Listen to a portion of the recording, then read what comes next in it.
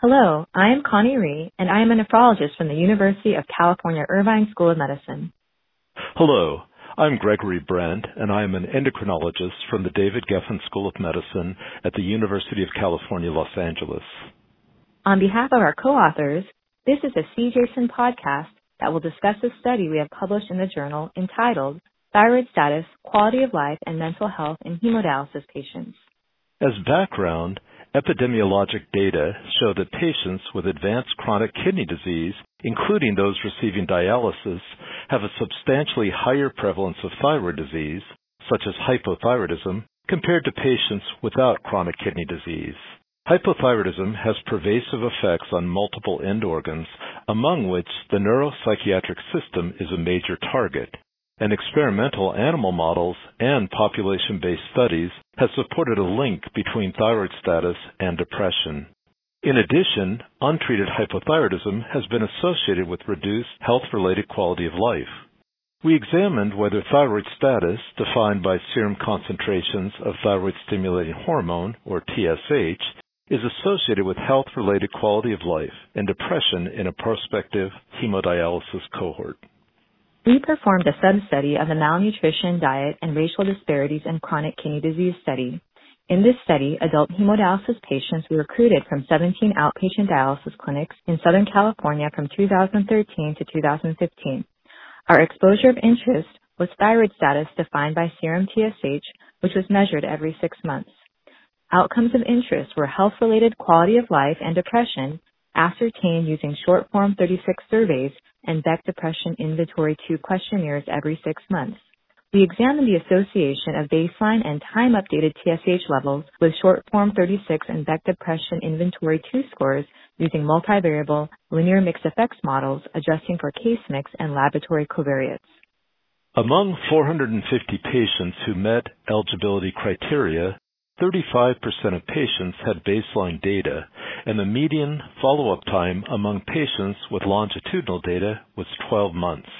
Higher baseline TSH was associated with worse scores for energy, fatigue, limitations due to physical health, and pain. Higher time-updated TSH was associated with lower physical function scores, lower scores for role limitations due to physical health, and trends towards lower energy and fatigue scores. We did not observe any association of TSH with Beck Depression Inventory 2 scores. As the first study to examine associations between thyroid status and health-related quality of life in dialysis patients, we feel that these findings have important implications.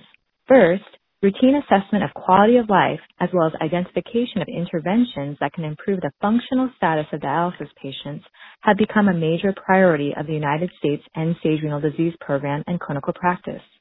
Thyroid disease may be a potentially modifiable factor for impaired health-related quality of life in this population.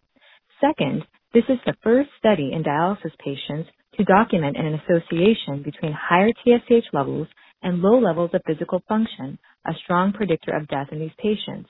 Levothyroxine replacement has been shown to improve strength and cardiopulmonary exercise performance in select patients with hypothyroidism, and future studies are needed to determine whether exogenous thyroid hormone can improve physical function in dialysis patients.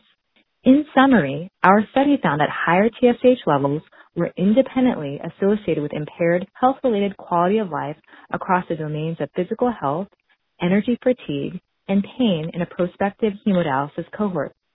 Given the high prevalence of thyroid dysfunction and low levels of quality of life in dialysis patients, future research is needed to determine whether thyroid hormone replacement can improve the health-related quality of life of this population.